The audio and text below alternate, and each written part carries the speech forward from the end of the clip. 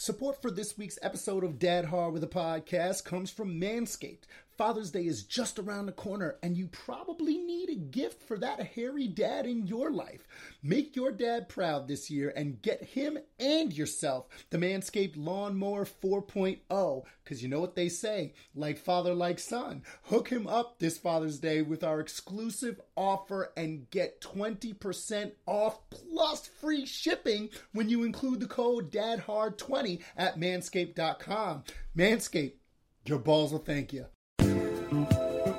Hey, you got him with this one, Doc.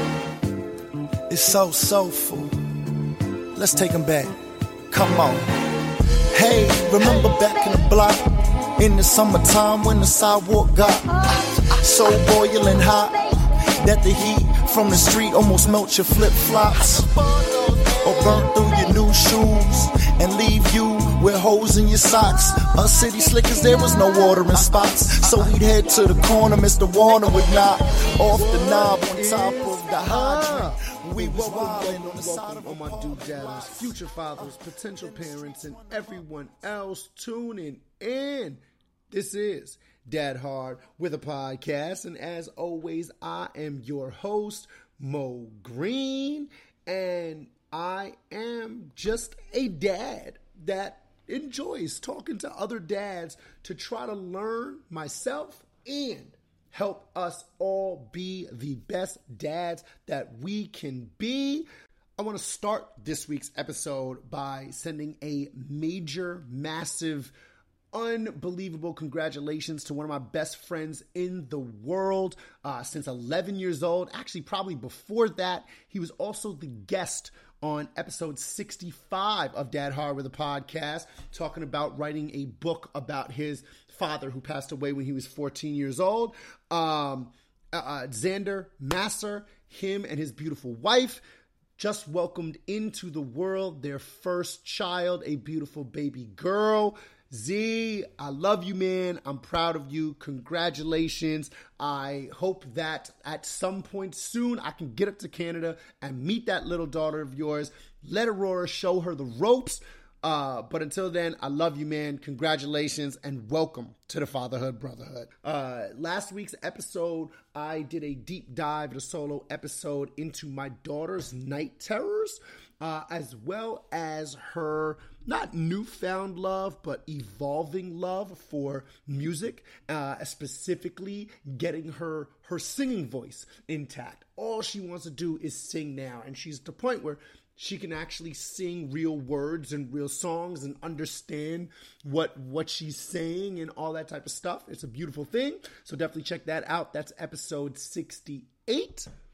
And as always, to connect on the fatherhood, brotherhood, shoot us an email at dadhardpod@gmail.com. Follow us on Instagram at dadhardpod. And check out the website, wedadhard.com, where this episode will be right at the top, right above episode 68.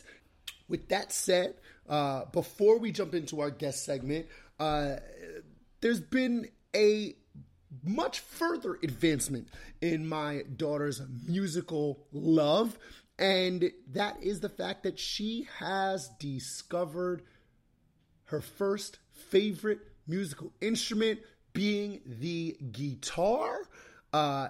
She has fallen in love with it. We were at a friend's house over the weekend who has like an almost 4-year-old daughter, and my daughter picked up this guitar and refused to put it down for an entire weekend. Literally refused. She would not put it down. She screamed if you tried to take it away from her. She wouldn't share it with the girl whose guitar it actually was. Nothing. You could not take it out of her hands, to the point where I had to purchase a guitar for her at my wife's friend's house as we were leaving from Amazon, so that it would be at our door by the time we got home. And she was happy as a clam. She loved it. She picked the guitar out herself. It's like this rainbow guitar, all these different colors and everything like that. And she loves it, and loves it so much that she still will not put it down. She starts crying hysterically when you tell her she can't bring it in the bath. Ah! When you tell her she can't take it to bed. Ah! When you tell her she can't take it into the stroller to go to daycare. Ah! Although that one is a little bit easier because I can pull my 2008 Danny Ainge Magic and just trade her for a stick, and then all is well in the world. It's stuff like that that makes you really appreciate the fact that kids love and appreciate the little things in life so much more than you could ever imagine. That, I say, you can't take the guitar to daycare. You can't take it. I want guitar. But I'll give you a stick. Stick. Loves it. It's the best thing ever. I also had to now buy her 2 guitars because she needed a pick. She needed a guitar pick. She is not even 2 years old. She doesn't know how to play the guitar. All she knows how to do is like flap on the strings, but she needed a pick. She needed a pick that was attached to the guitar because that was what her friend had at the house. So that's what she was playing with. She was playing with a guitar that had a pick attached by a little rope, and she needed that. That's what she needed because I got her one. It came with a pick, but it wasn't attached. So what she decided to do was just drop it into the guitar, into a little hole behind the strings. And instead of playing the guitar, she was shaking it back and forth, and the pick flying around, and then she couldn't get it out. So she got upset. So then we had to buy her the guitar that has the pick attached. Now she just walks around with both guitars in her hand, trying to strum them while banging them together. It is a hilarious sight, not so hilarious to the fact that I woke up to her trying to do that next to my head while I was in bed this morning. But it is hilarious. So let me tell you, dads, if you're listening, your kids want a guitar, make sure this is what you got to buy. I'm telling you right now. That's what we're all about here. We're trying to make everybody better dads. And to make better dads, part of that is knowing the right first guitar to get your child, right? You got to get them 17-inch, like mini ukulele guitar, 4 strings, nylon strings, because they are less likely to pop and they're soft on the fingers, right?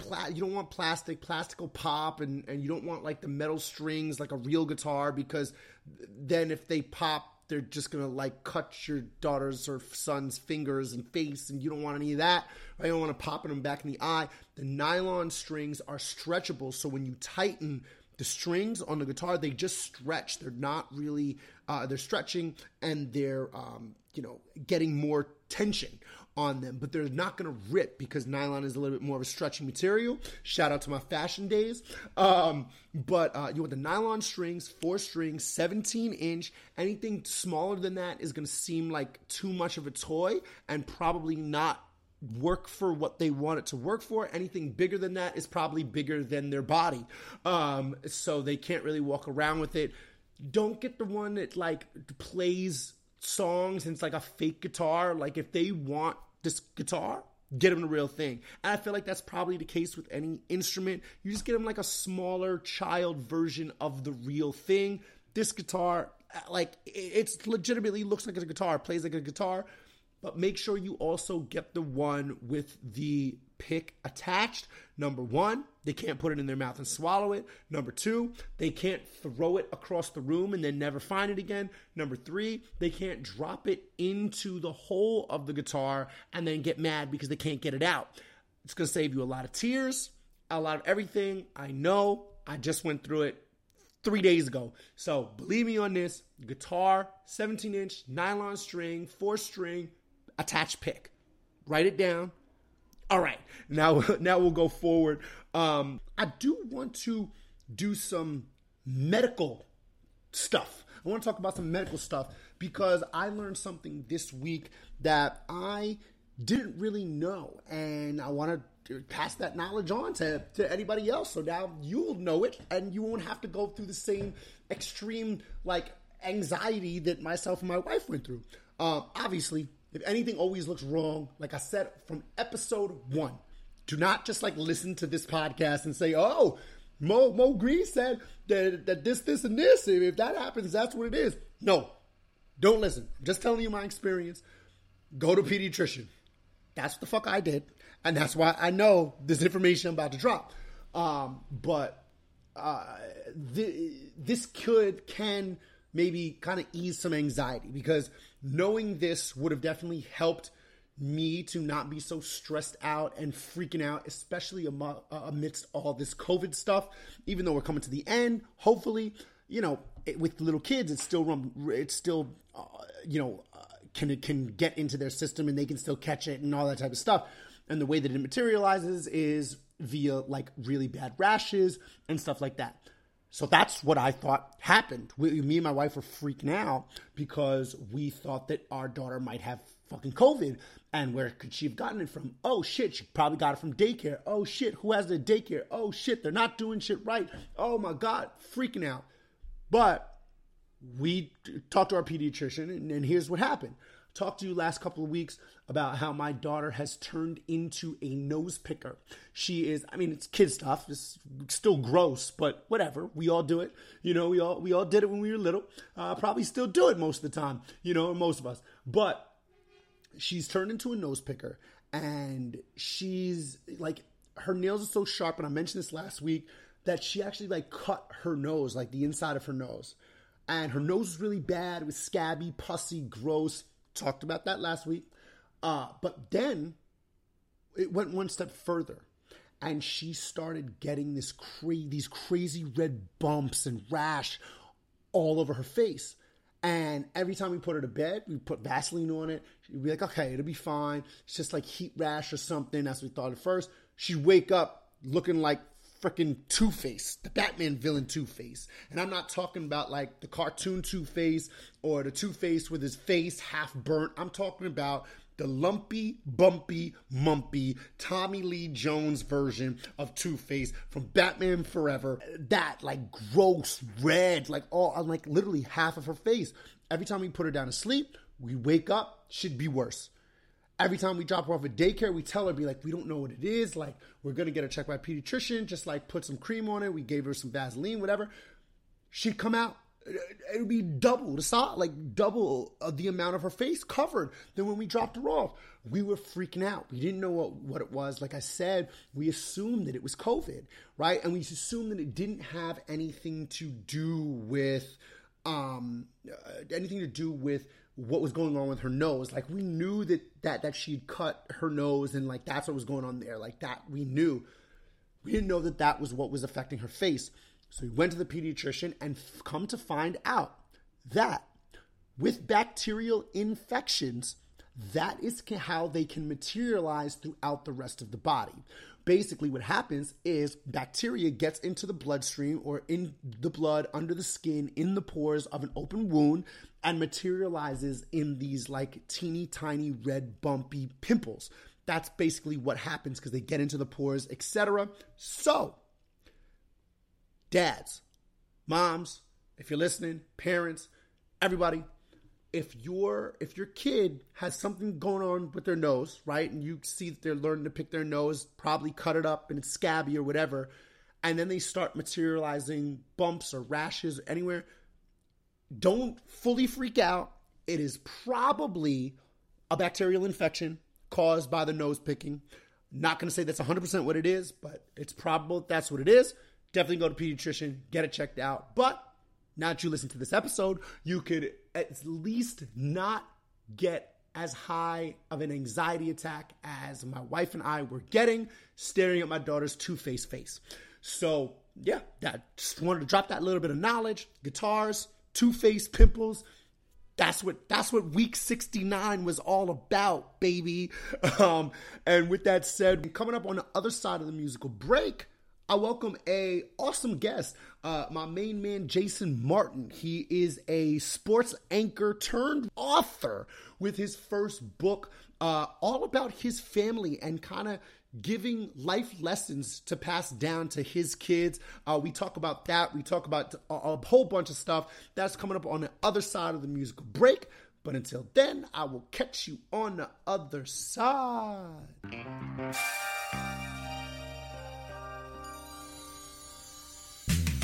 I never felt like this before. Rain clouds don't exist no more. Back when rainy days would sound like a day. That was way back when I was living pissed off. But shit, I was pissed poor. And believe that's worse than being pissed on. Cause I've been there too. Yeah, I know that's gross, but that's real, that's truth. And honestly, these cats ain't being honest, chief. But when I rhyme, I'm Paul Pierce in his prime. Dads, attention, attention, attention. As I mentioned on last week's episode, Dad Hard with a Podcast has officially partnered with the men's grooming company Manscaped. I'm so pumped up about this, and we are running a campaign, a partnership with them to get 20% off on any order from Manscaped between now and Father's Day when you use the code DADHARD20 on manscaped.com. It is a great gift for Father's Day. Not only did I use the Lawnmower 4.0, their new electronic shaver last week, and my chest, my hair, my undergarments are still all crispy, fresh, no ingrown hairs, no razor bumps, just not even growing back yet. It's like, it's perfect. It just gave me the perfect shave, but I just invested in my first Father's Day gift for my father-in-law using Manscaped because I bought him the Weed Whacker. He's got this big mustache. You know, he's getting up there in years. You know, we get up there in years. We start getting hair in some different facial places that we never thought we would have. Nose, ears, eyebrows, who knows? But the Weed Whacker I bought for my father-in-law, and hopefully he's going to really appreciate it. Get inside that mustache, get all those nose hairs, really get that nice separation between the mustache and the nose, take care of any ear hair that's going on in there. You know, we all get it. I'm starting to get it. My wife telling me I might need the Weed Whacker. So anyway, I bought it for him. I used my own code to buy it for him. Get 20% off and free shipping with the code DADHARD20 at manscaped.com. That's 20% off with free shipping at manscaped.com when you use the code DADHARD20. Don't forget that you came from your dad's balls. This year, show your original home some love with Manscaped. Remember back in the days before you got blazed and lost in the haze. Remember back in the times when being just a kid was fun. Right. Remember back in the days before you had brains or cared about your waves. Remember back in the times when being just a kid was fun. Right. Ha. Remember the sandbox, Little League ball, felt like the Sandlot. I was the Bambino, the Salt and the Swap. And Doc was more like Benny the Jet. No Henny, but yet Pops tell us to drink up. And like this we are back with this week's episode of Dad Hard with a Podcast. And as always, you know, once that music break hits, it is time for the guest segment of the show. And I'm extremely excited to have this guest because I just finished his book last night. That is kind of a life lessons learned, passed down to his kids and then probably grandkids, and just something that will live forever so that his kids have his legacy and his lessons to review all the time, which I think is such a fucking awesome concept for a book, especially as a father who loves his family as much as he does. He was a sports anchor. He is in real estate. And again, he just wrote his first book called This Is Your Captain Speaking, Life Lessons from the Journey So Far. So with no further ado, I'd love to welcome Mr. Jason Martin. How are you doing this morning in Washington, D.C.? Mo, I just got chills, man. You got me all pumped up. I feel like, we're at I don't know, maybe we're at the Madison Square Garden here for a match or something. Like right. Like, let's go. We had a boxing event. What's happening? Yeah, man, we're about to go 12 rounds, baby. I'm ready to come out, man. I'm jazzed up. But listen, I do appreciate you having me, man. And definitely excited to be on the show and dive into this book a little bit with you. Yeah, absolutely, man. Number one, I gotta start. We're still in a pandemic, even though we're light on the other side of the tunnel, but we're still here. How's everything been going? within the pandemic. I'm sure it's been crazy probably trying to finish this book off during the duration of that time. You know, you got 3 kids, you got a wife, you got a dog. Like I told you before we started recording, I read your book and I feel like I'm part of the family. But how's everything been going? Everybody happy? Everybody healthy? Everybody powering through? Well, you're now part of the Martin family circle of trust. You're in, and everything is great, man. We're healthy and inspired that this thing's coming to an end. So just rolling with it, my friend. For sure. Vaccinated? Not vaccinated?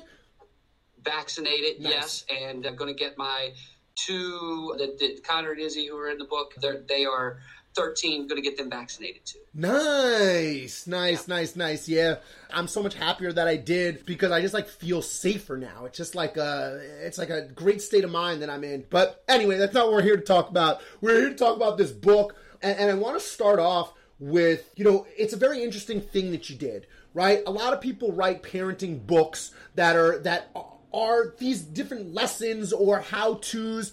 I love the way that you approached it. Not that it's a parenting book by any means. It's really more of your life story and your family story. But I love how you addressed this and kind of gave this as a pamphlet of lessons and a guidebook specifically to your kids, right? And to your family. Lessons that you want them to live by. Lessons that you've learned along the way and want to instill in them and want them to know. A lot of which, as you put it in the book, you've learned from experiences with them, which is awesome. What was the motivation to take that route in writing a book like this? Great question. I wrote 2 books, as I mentioned in the book, that this is the second book that I wrote. The first one will likely never get published. Right. I was coming from a teacher perspective on the first one. I was going to write a business book. I'm an entrepreneur.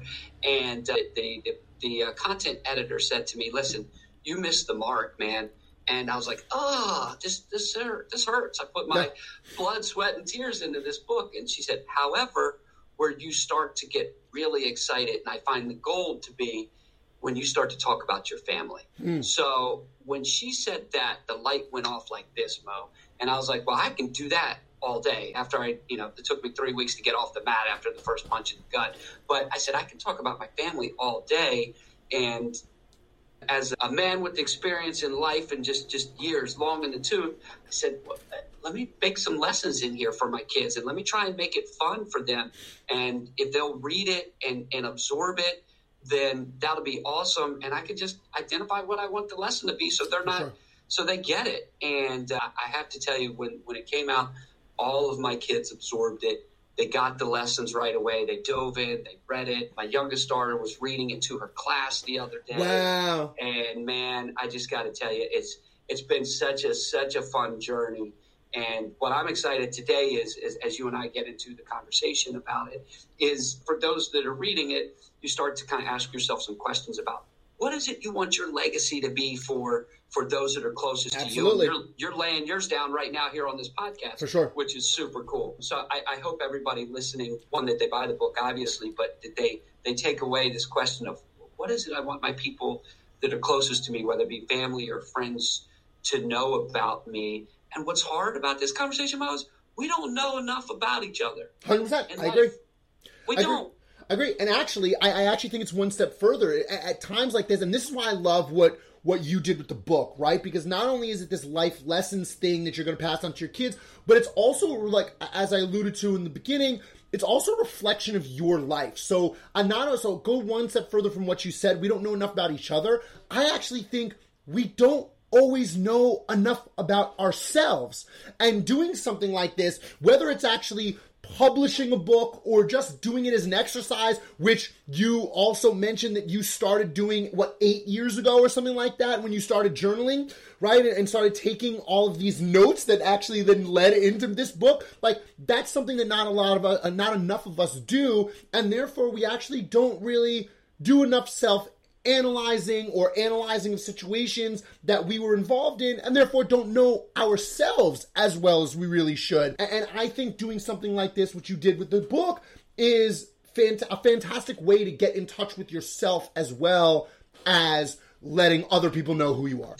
That's I'm learning from you right now. I'm absorbing that, right? So what you're talking about is awareness. Yep. And through the journaling process, I just wanted to capture moments and memories. And you know, as I mentioned, I remember the first time my daughter stood up. And that lasted about 10 seconds. Yep. So how can I capture it? I just journaled about it. Yep. And the cool thing about journaling, and journaling was very impactful on the book, is you get to look back on it. And then when you read your journal, you really understand where you were as a person. You understand the moment. You can almost relive the moment. Like it's almost 100%. like putting it in a bottle, right? Yep. And then being able to break it back out. You're like, oh, that's where I was 7 years ago or 6 years ago. And by the way, this is how I got through that. Yeah. Then look at my mindset. And it's so fun. The awareness you're talking about is a big thing. And I totally agree with you. And I'm just a student of it too, by the way. Sure. I want to become more aware of my thoughts and how I'm thinking and how I want to impact those people that are meaningful to me. Yeah, so, learning that's a lifelong learning experience there, right? Is getting in touch with yourself. We're constantly changing. I've said ever since probably I was either senior in high school or freshman in college that we all live in a constant state of evolution, right? We as individual people are constantly evolving, and I think that we need to be more in touch with that, right? Even if every day is the same, right? We've been spent 400 some odd days in a pandemic where it literally seems like we're all trapped in Groundhog's Day and every day is the same, but like we're changing even if the scenario is the same and the surroundings are the same. We're constantly growing, constantly learning, constantly becoming more aware, and I think that we fail as a society in becoming more aware of ourselves. Self-awareness is something that people don't necessarily want to take into account. And I think what you've done here in this reflection process and using your family as the caveat to do that, or sorry, the conduit to do that is phenomenal, because it's clear that they're super important to you. The love that you have for your wife and the story that I want to touch on that a little bit. The engagement story and the story of meeting her was just, I thought was so awesome. How did she feel about putting all of that in such great detail into a book that is going to be potentially read by millions of people? I kept it a secret from her. She really? knew I was writing the book, but I refused to give my family any of the content until it was published. I read like 1 or 2 chapters. I think I read Scooby the dog to them, but I held it back from her. Wow. And so it was so funny. The experience, I assumed my family their favorite chapters would be chapters about them, right? I was like, your favorite chapter is probably going to be about you. The exact opposite happened, and they all found different favorite chapters. Wow. My son's favorite chapter was the 5-gallon bucket, and that's about work ethic. My wife's favorite chapter was the letter from George Bush, the letter to kids, the things you should know. So they all have these like favorite chapters, and none of them are about them. So I don't know, but man, it's just a lot of fun. My favorite chapter was actually Get Back on the Ice, about failure and about dealing with failure. I think so many people have such a great issue with that, and I love the way that you approached it. And again, using your son as the conduit to discuss this concept of failure and, how we have to kind of get back up, right? It's only a failure if you don't get back up. I love that's the line that you use to describe that. Truthfully, isn't that life, right? So I agree. Failure is it's not the obstacle. Maybe it's the way. Yeah, I agree 100%. And it doesn't mean that in that moment you don't have to experience the feeling of failure. It just means, can we dig a little deeper and can we ask ourselves, what am I supposed to learn here? Mm-hmm. And what am I supposed to get from this? Mm-hmm. And that is how I believe when you fail, you tend to get back up, or hopefully you get back up. And I don't care how many times people get knocked down. I really don't, because I guarantee there's people sitting here listening and be like, dude, I failed so many times, it's just not even worth the effort. That ends up being what the problem is, and why people get held up is like, you fail once, you got this great, brilliant idea, it fails. And then you're like, all right, let me try to tweak it and try to start something else, and that fails. And then you do something else, and maybe that fails also. And then you're just like, all right, well, maybe I'm just a miserable human being, and I'm not cut out to do anything, and I'm just going to give up. I feel like a lot of people have that brain working. And I think what you're talking about, I apologize for interrupting. No, I feel like you're the good. way that you're talking about is so important for people to realize, especially parents. Especially parents, but anybody, quite frankly. What they do is they give up on themselves. So if we parcel out that business idea, I heard you throw that in there a little bit, and just look at life for a second. You can tie it to business, which I do often, but they give up on themselves, Mo, and that is the hard part. When you do that, it's over. Yep, I agree. You've stopped growing. So please, if you're listening and you're thinking about like, I just want to give up, and I might as well throw in the towel. Don't, because there's so much excitement and there's so much goodness on the other side of you not giving up. You need to be a part of that. I want you to experience that. Absolutely. And you're actually, and people are actually listening to two people that have gone through that. As I mentioned, alluded to at the top, I had an aspiring music career before this all, and failed at that. Very, very much so. Failed at that, for lack of a better term, or for not for any lack of trying or talent or anything. Just didn't work out. Very hard to do. And I actually was in that rut for a very long time until I became a father and I had my daughter. And this podcast is my, this is your captain speaking. If we're talking about you, this is my version of that. And so much more successful and happier and better than anything that I could have gotten out of that music career. And like, just like you said, this has kind of led me into like, this is maybe the way that it was all supposed to happen. You know what I mean? So I think, so I take your lesson from your book, and I'm living proof of that as well. Let's talk about your kids a little bit in regards to the book. You mentioned that you read it to them and they really love it. You said you kept it a secret from them. Did they know that you were writing it about them and from that type of perspective, and you were just keeping it a secret of what you were putting in there, or was everything just kind of a secret and then you just kind of unveiled the whole thing on them? I gave them little tiny glimpses. So I think I did mention to them like, hey, I'm going to write a chapter about you, kind of casually like that. So I gave them little glimpses, but they were also part of the cheerleaders on the way, right? Or fan club on the way. They're like, Dad, when's the book coming out? When's the book coming out? So I was like, guys, Dad's working on it. I'm trying to get it there. So like they gave me energy. And I mentioned to you is both of my daughters are now talking about writing books. And I'm like, this is amazing. This is amazing. So you guys want to write a book? Cool. And they're like, hey Dad, in the next book, why don't we do this? I'm like, cool, let's do it. Like, let's go. And so it's so cool, man. I just had fun with it. And that's what I love so much about the concept of this book, is that it's also inspiring to parents to learn from these lessons as well, right? I mean, for anybody to learn, but specifically coming from you talking about being a parent and learning these lessons through your life and passing these to your kids. You're also passing them on to other parents, and a lot of parents can learn from these things, you know, and I think that's fantastic. Did you have that? Did you have any of that in mind to connect with other parents, or was it just kind of, let me get this story out and this is how I want to do it?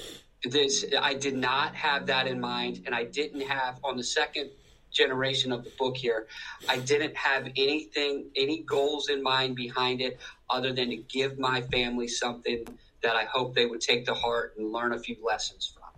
And the supplemental benefit has been, I am in conversations like this almost daily, Mo. It's so exciting to be in conversations with parents, or I was in a conversation with a grandfather the other day who was like, man, I got to spend more time with my son. And like the conversations that I'm in with these folks from the book, it's hard to put it into words. I get emotional when I'm like, take on, man. Like, brother, I'm in these conversations I didn't expect to be in. And it just goes back to, like, when you just let your guard down, man, the world's going to open up. For sure. No, 100%. How was the experience writing the book while also having to be a dad? You said, you know, they always were excited about the book and wanted to know when's it coming out. Was it difficult to find time, especially since I'm sure you were working on this, like I said before, in this pandemic when everybody's at home?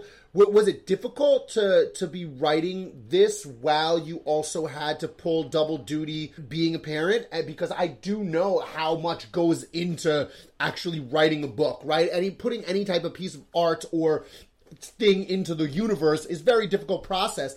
How did you handle that kind of balance between dad life and book writing life? First off, let me be super clear that my wife is fully the captain of our boat, and she runs. Oh, so maybe it should have been family. called "This Is Your Co-Captain Speaking."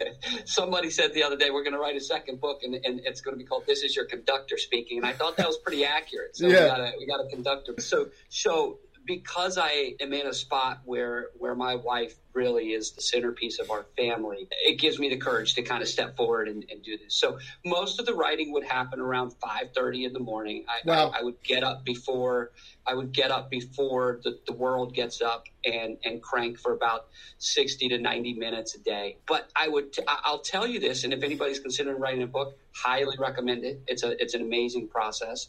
It's quite energizing. As early as that sounds, I would start my day with energy, and then productivity would shortly follow after, like, oh, I did that, and then I'd go on to the next domino and the next domino, and like it was a chain reaction. So despite like all my buddies like, how'd you find time to do that?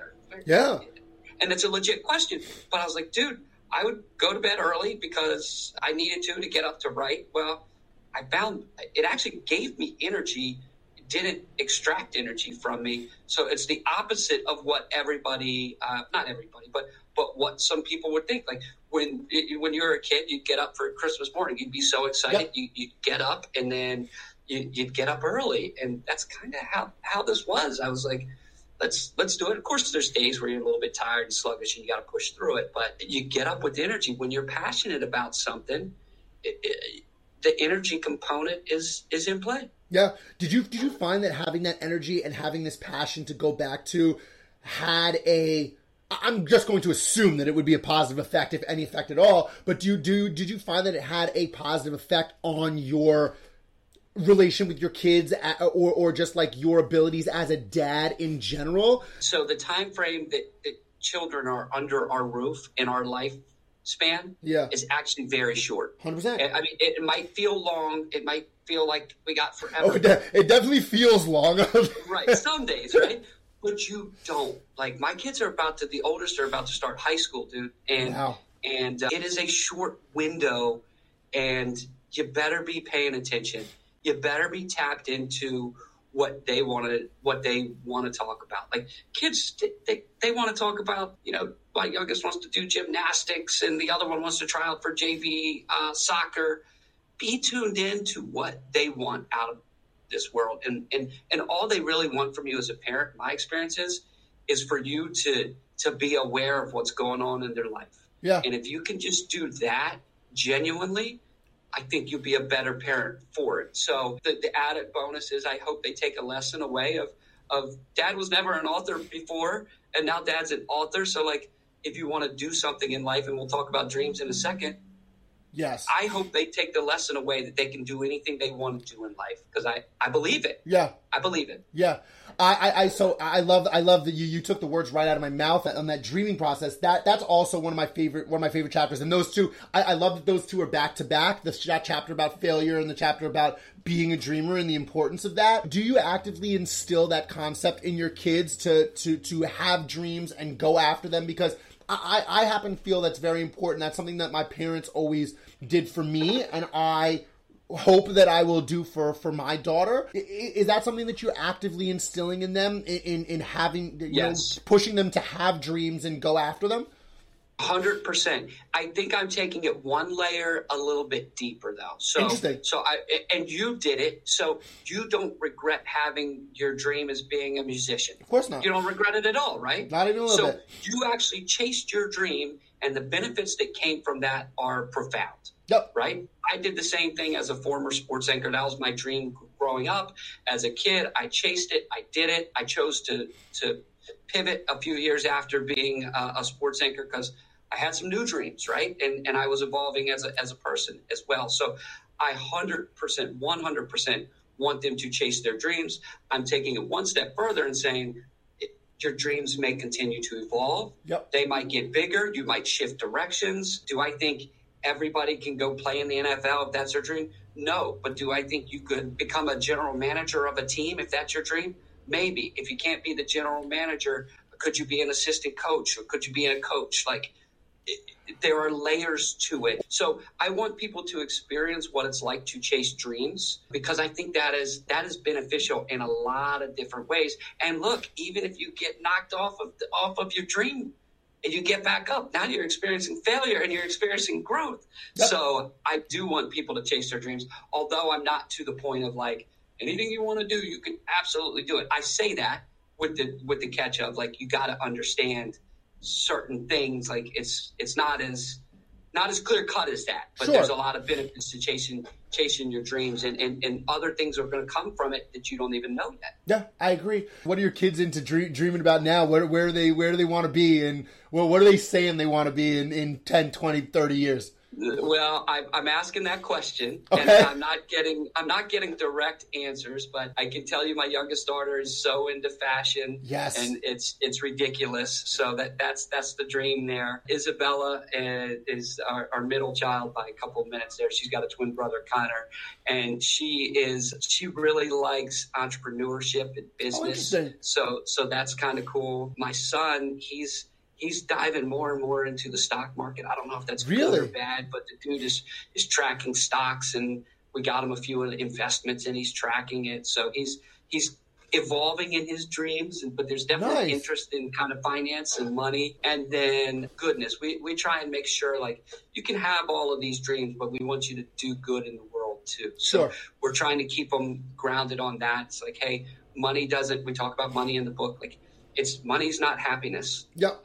Money can give you options in terms of how you choose to use your time, but don't automatically assume money is happiness. Yep. So we're trying to keep them grounded like that, with the catch up. Like, if you want to go down that path, that's cool too, because it can give you options to choose. Like if you create wealth for yourself and you want to create a foundation that helps hungry children, that wealth can provide that for you. So like, let's look at it like that. So we're in some pretty cool conversations, but yeah, I don't know. Maybe they all pivot and do something completely different. Of course, I mean, they're still extremely young, but I'm just, but it's interesting because, you know, you're such an advocate for following dreams and stuff like that. I actually really vibed with your middle daughter during the process of the book, especially like her good-heartedness of like being the one person at school that like stopped calling this girl rat girl. Like, I thought that was so awesome, and it actually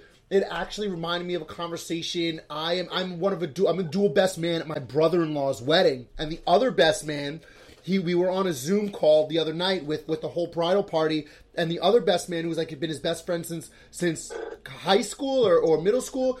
He said that the reason why they were friends is because he was fresh off the boat from Africa, from Niger, and everybody made fun of him because he had this African accent, and he was African, and it was mostly a white school and whatever. And my brother-in-law was the first person to stop making fun of him because he was African and foreign, and it actually reminded me of that story about your daughter. Has she continued to evolve in that type of in that type of way? It seems like she just does really have this kind heart and wanting to help people and be nice to people and people to be nice to each other. Is that still the case with her? Is she continuing to grow there? Yeah, well, 100%. Yep, and I think that's always going to be a part of who she is. She's got a gigantic heart and wants to help people, and I love that about her.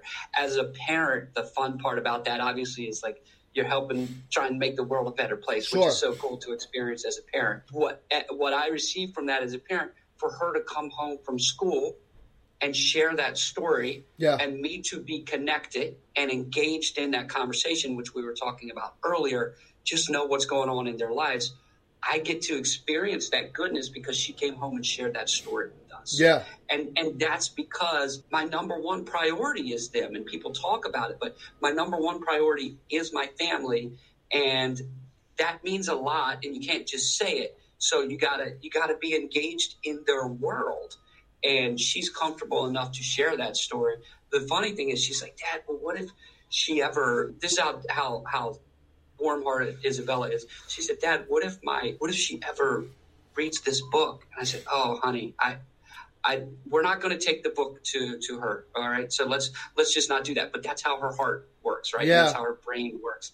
And then I got scratching my head. I was like, damn, well, maybe if she does ever read the book, I'll have to figure something out then. But I think we'll be okay. But she came from that spot, and that's how true she is. Yeah, it's really awesome to see your kids grow into those type of people, right? I can imagine that gives you a sense of proud and pride, and you're proud of that. And I can see it in your face as we look. Nobody else can see it, but I'm looking at you right now, and I can see that pride in your face that she is that. Did you and your wife actively like push towards not making her, but like, you know, instilling those type of values in your kids to try to get them to that point to have these big hearts and think in the way that she did, specifically in relation to that story? But, you know, is that like a focus that you and your wife have as parents?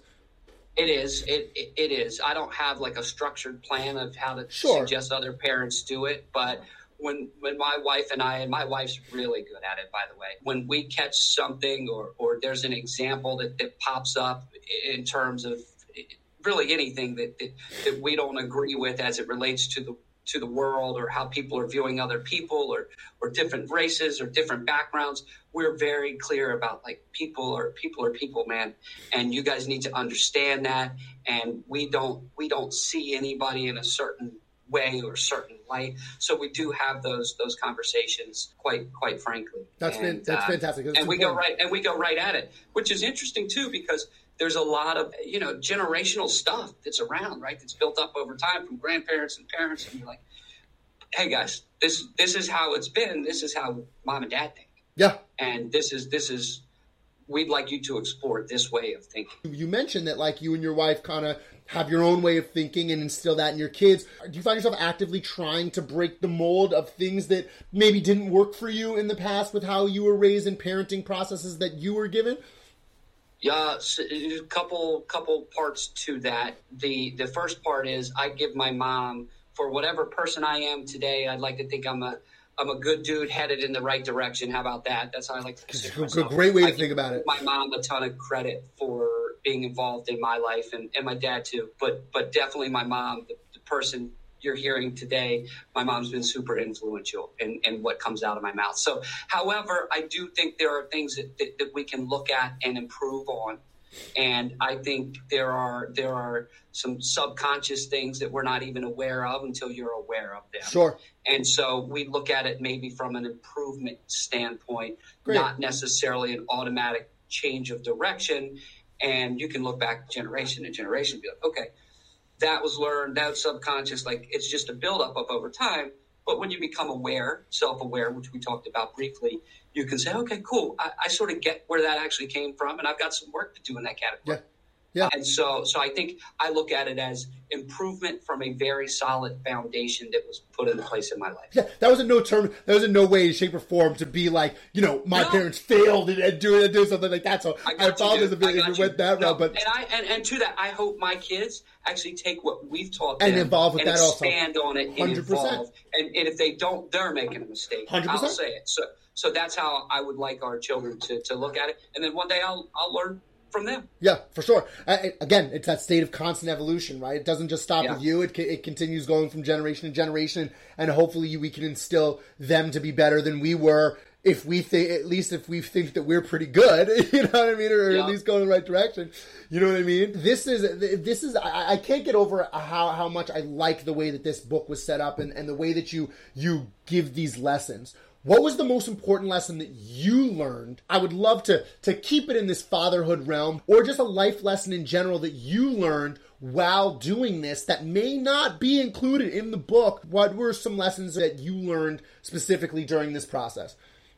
I think, and I've mentioned it a few times, because I think one of the key lessons I've learned from this book, and I'm going to move forward with it from this point on, I didn't really realize it as I was doing it because I was just writing from the heart. But when you let your guard down, so I let my guard down in a big way. Yeah. And I don't know why it feels like letting my guard down, but that's it. So like as I move through life now, this book has just taught me like, guess what, dude? Knock, knock. Yeah. When you are willing to to be humble, when you're willing to let your guard down, that is goodness. Yeah. That is goodness. So I really have taken that away from this, because without doing it, I'm not in this fun conversation with you. Sure. You know, sure. and that's one of the big ones right there. It's like, holy cow, I need to do more of this.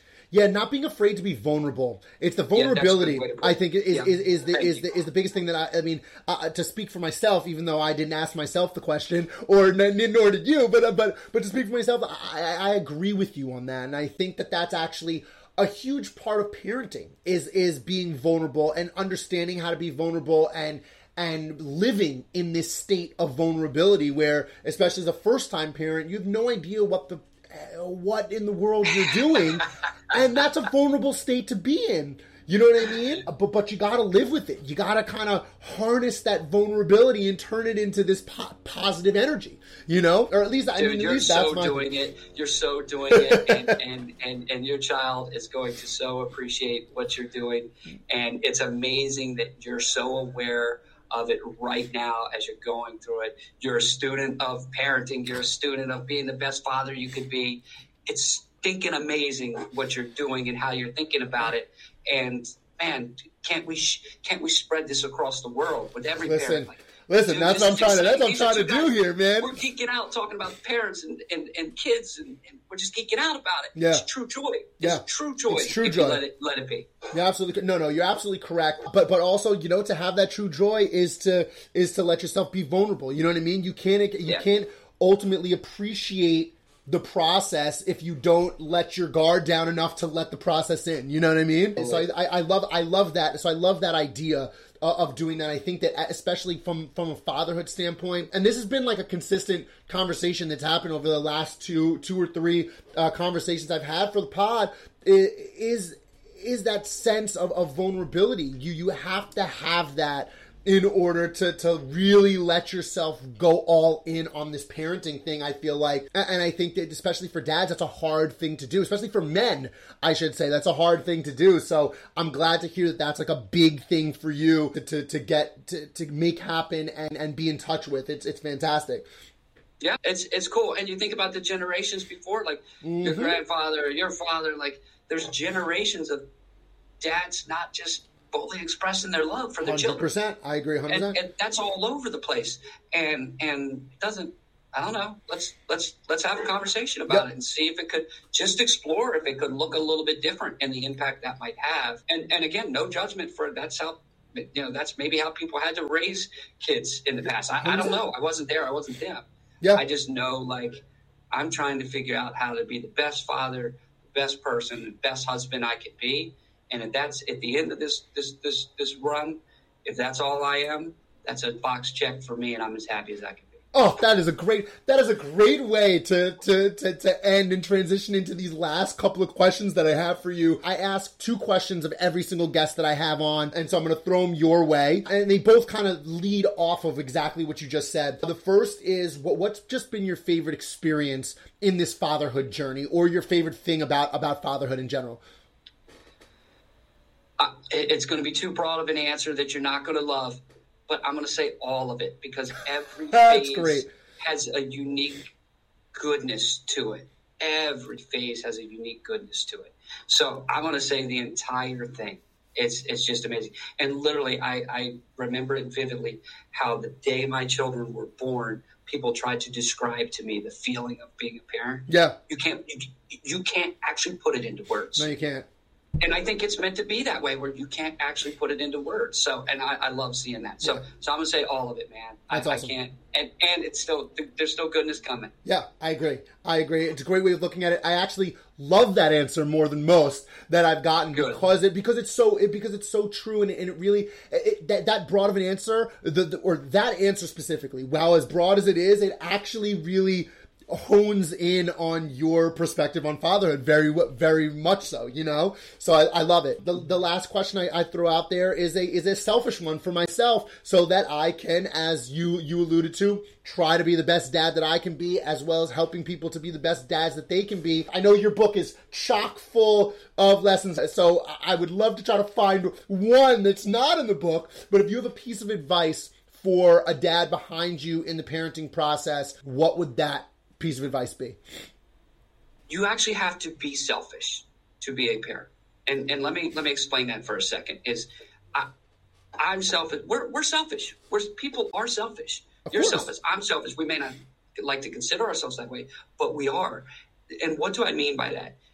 As a parent, you want to give your family the best energy and best version of yourself possible, right? So the way you can do that, the way you deliver on that, is you got to take care of yourself. You got to, we're going to sleep or eat or whatever, exercise or whatever. You have to be selfish with your own self-care. And then when you're doing that, those closest to you reap those benefits. Yep. So that, and I was in a conversation with somebody about that. And what does that mean? It means exactly what it sounds like it means. I need you, Mo, to be selfish with yourself. Yeah. I need you to take care of yourself. Yeah. I need you to do things for yourself. And sometimes that means taking a break from your family for a night or two or a day or two, because you want them experiencing the good you, the best you, and for them to experience that, to reap those benefits, you got to provide that. Do you see what I'm saying with 100%. that? And it resonates with something else I think last week's guest talked about, in that, you can't be the best version of yourself. You can't be the best parent and husband or partner that you can be if you yourself are not happy. And sometimes you have to be selfish to be happy. You know what I mean? Yeah. Like when I'm sure there were times in doing the writing where you had to be selfish and take time to yourself to do that, because that is how you were going to be able to stay sane, right? Same thing 100. with me here. Sometimes you do have to be selfish. And I also like that you say that, because a lot of times parents think that once they have kids, they don't have space to be selfish anymore, right? Everything has to be about their kids. Something I actually tell my wife all the time is like, yo, you need to take time for yourself. Whatever it is you need, go and do that, because I think that's extremely important. And I think that the best way to be selfless is to be selfish. You got it. Well spoken, man. Very, very well spoken. And I think you'll concur with this. I don't have all of this stuff figured out, Mo. I really, really don't. But the one thing I can tell you is I'm thinking about it. Yeah. And I'm trying to get better. Yep. And that's the one thing I'm just trying to figure it out. And I want to constantly evolve as a parent, as a father, as a person, as a husband, you name it. Yeah. That's fantastic. Well, Jason, this has been freaking awesome. Your energy, it's not a lot of times where I find somebody that can match my energy, but your energy, your love, your passion for your kids, for your family, it doesn't just come out in the book. It comes out in here, in your voice, in your facial expressions. It's fantastic. Let's let everybody know, how can they, if they want to connect with you and talk more about fatherhood stuff and your experience, or if they want to find the book and take a peek at it and read it, how can people find you, connect with you, and then furthermore get the book? Yeah, so the landing page for the book is todayyouchoose.com. So todayyouchoose.com. You'll see a bunch of pictures of the Martin family in there, and then you can click the buy now button, and it's going to take you to Amazon to purchase the book. But I'd love for you to go to todayyouchoose.com. You can connect with me on that webpage. If you want to just go straight to Amazon, you can do that too. This is your captain speaking with Jason Martin, and you can grab it there.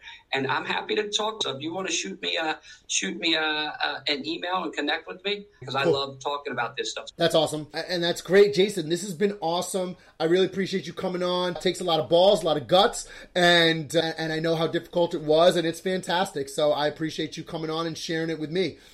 Dude, it's an honor to be on here, and it's pretty cool to be talking with somebody who's got an entire podcast around being a parent and being a dad. So thank you for putting out goodness into the world, my brother. Absolutely, man. I appreciate it. I'm sure we'll talk again soon. All right, Mo. Appreciate it. And that is all for this week's episode of Dad Hard with a Podcast. As always, to connect on a fatherhood, brotherhood, shoot us an email at dadhardpod@gmail.com. Follow us on Instagram at dadhardpod. And check out the website, wedadhard.com, where this episode with my main man, Jason Martin, can't wait to evolve this friendship with this guy. This is going to be awesome, and learn about his book and his take on fatherhood, which was the complete inspiration to his book. This is Your Captain Speaking. That episode will be right at the top, and you can also check out season 1, season 2.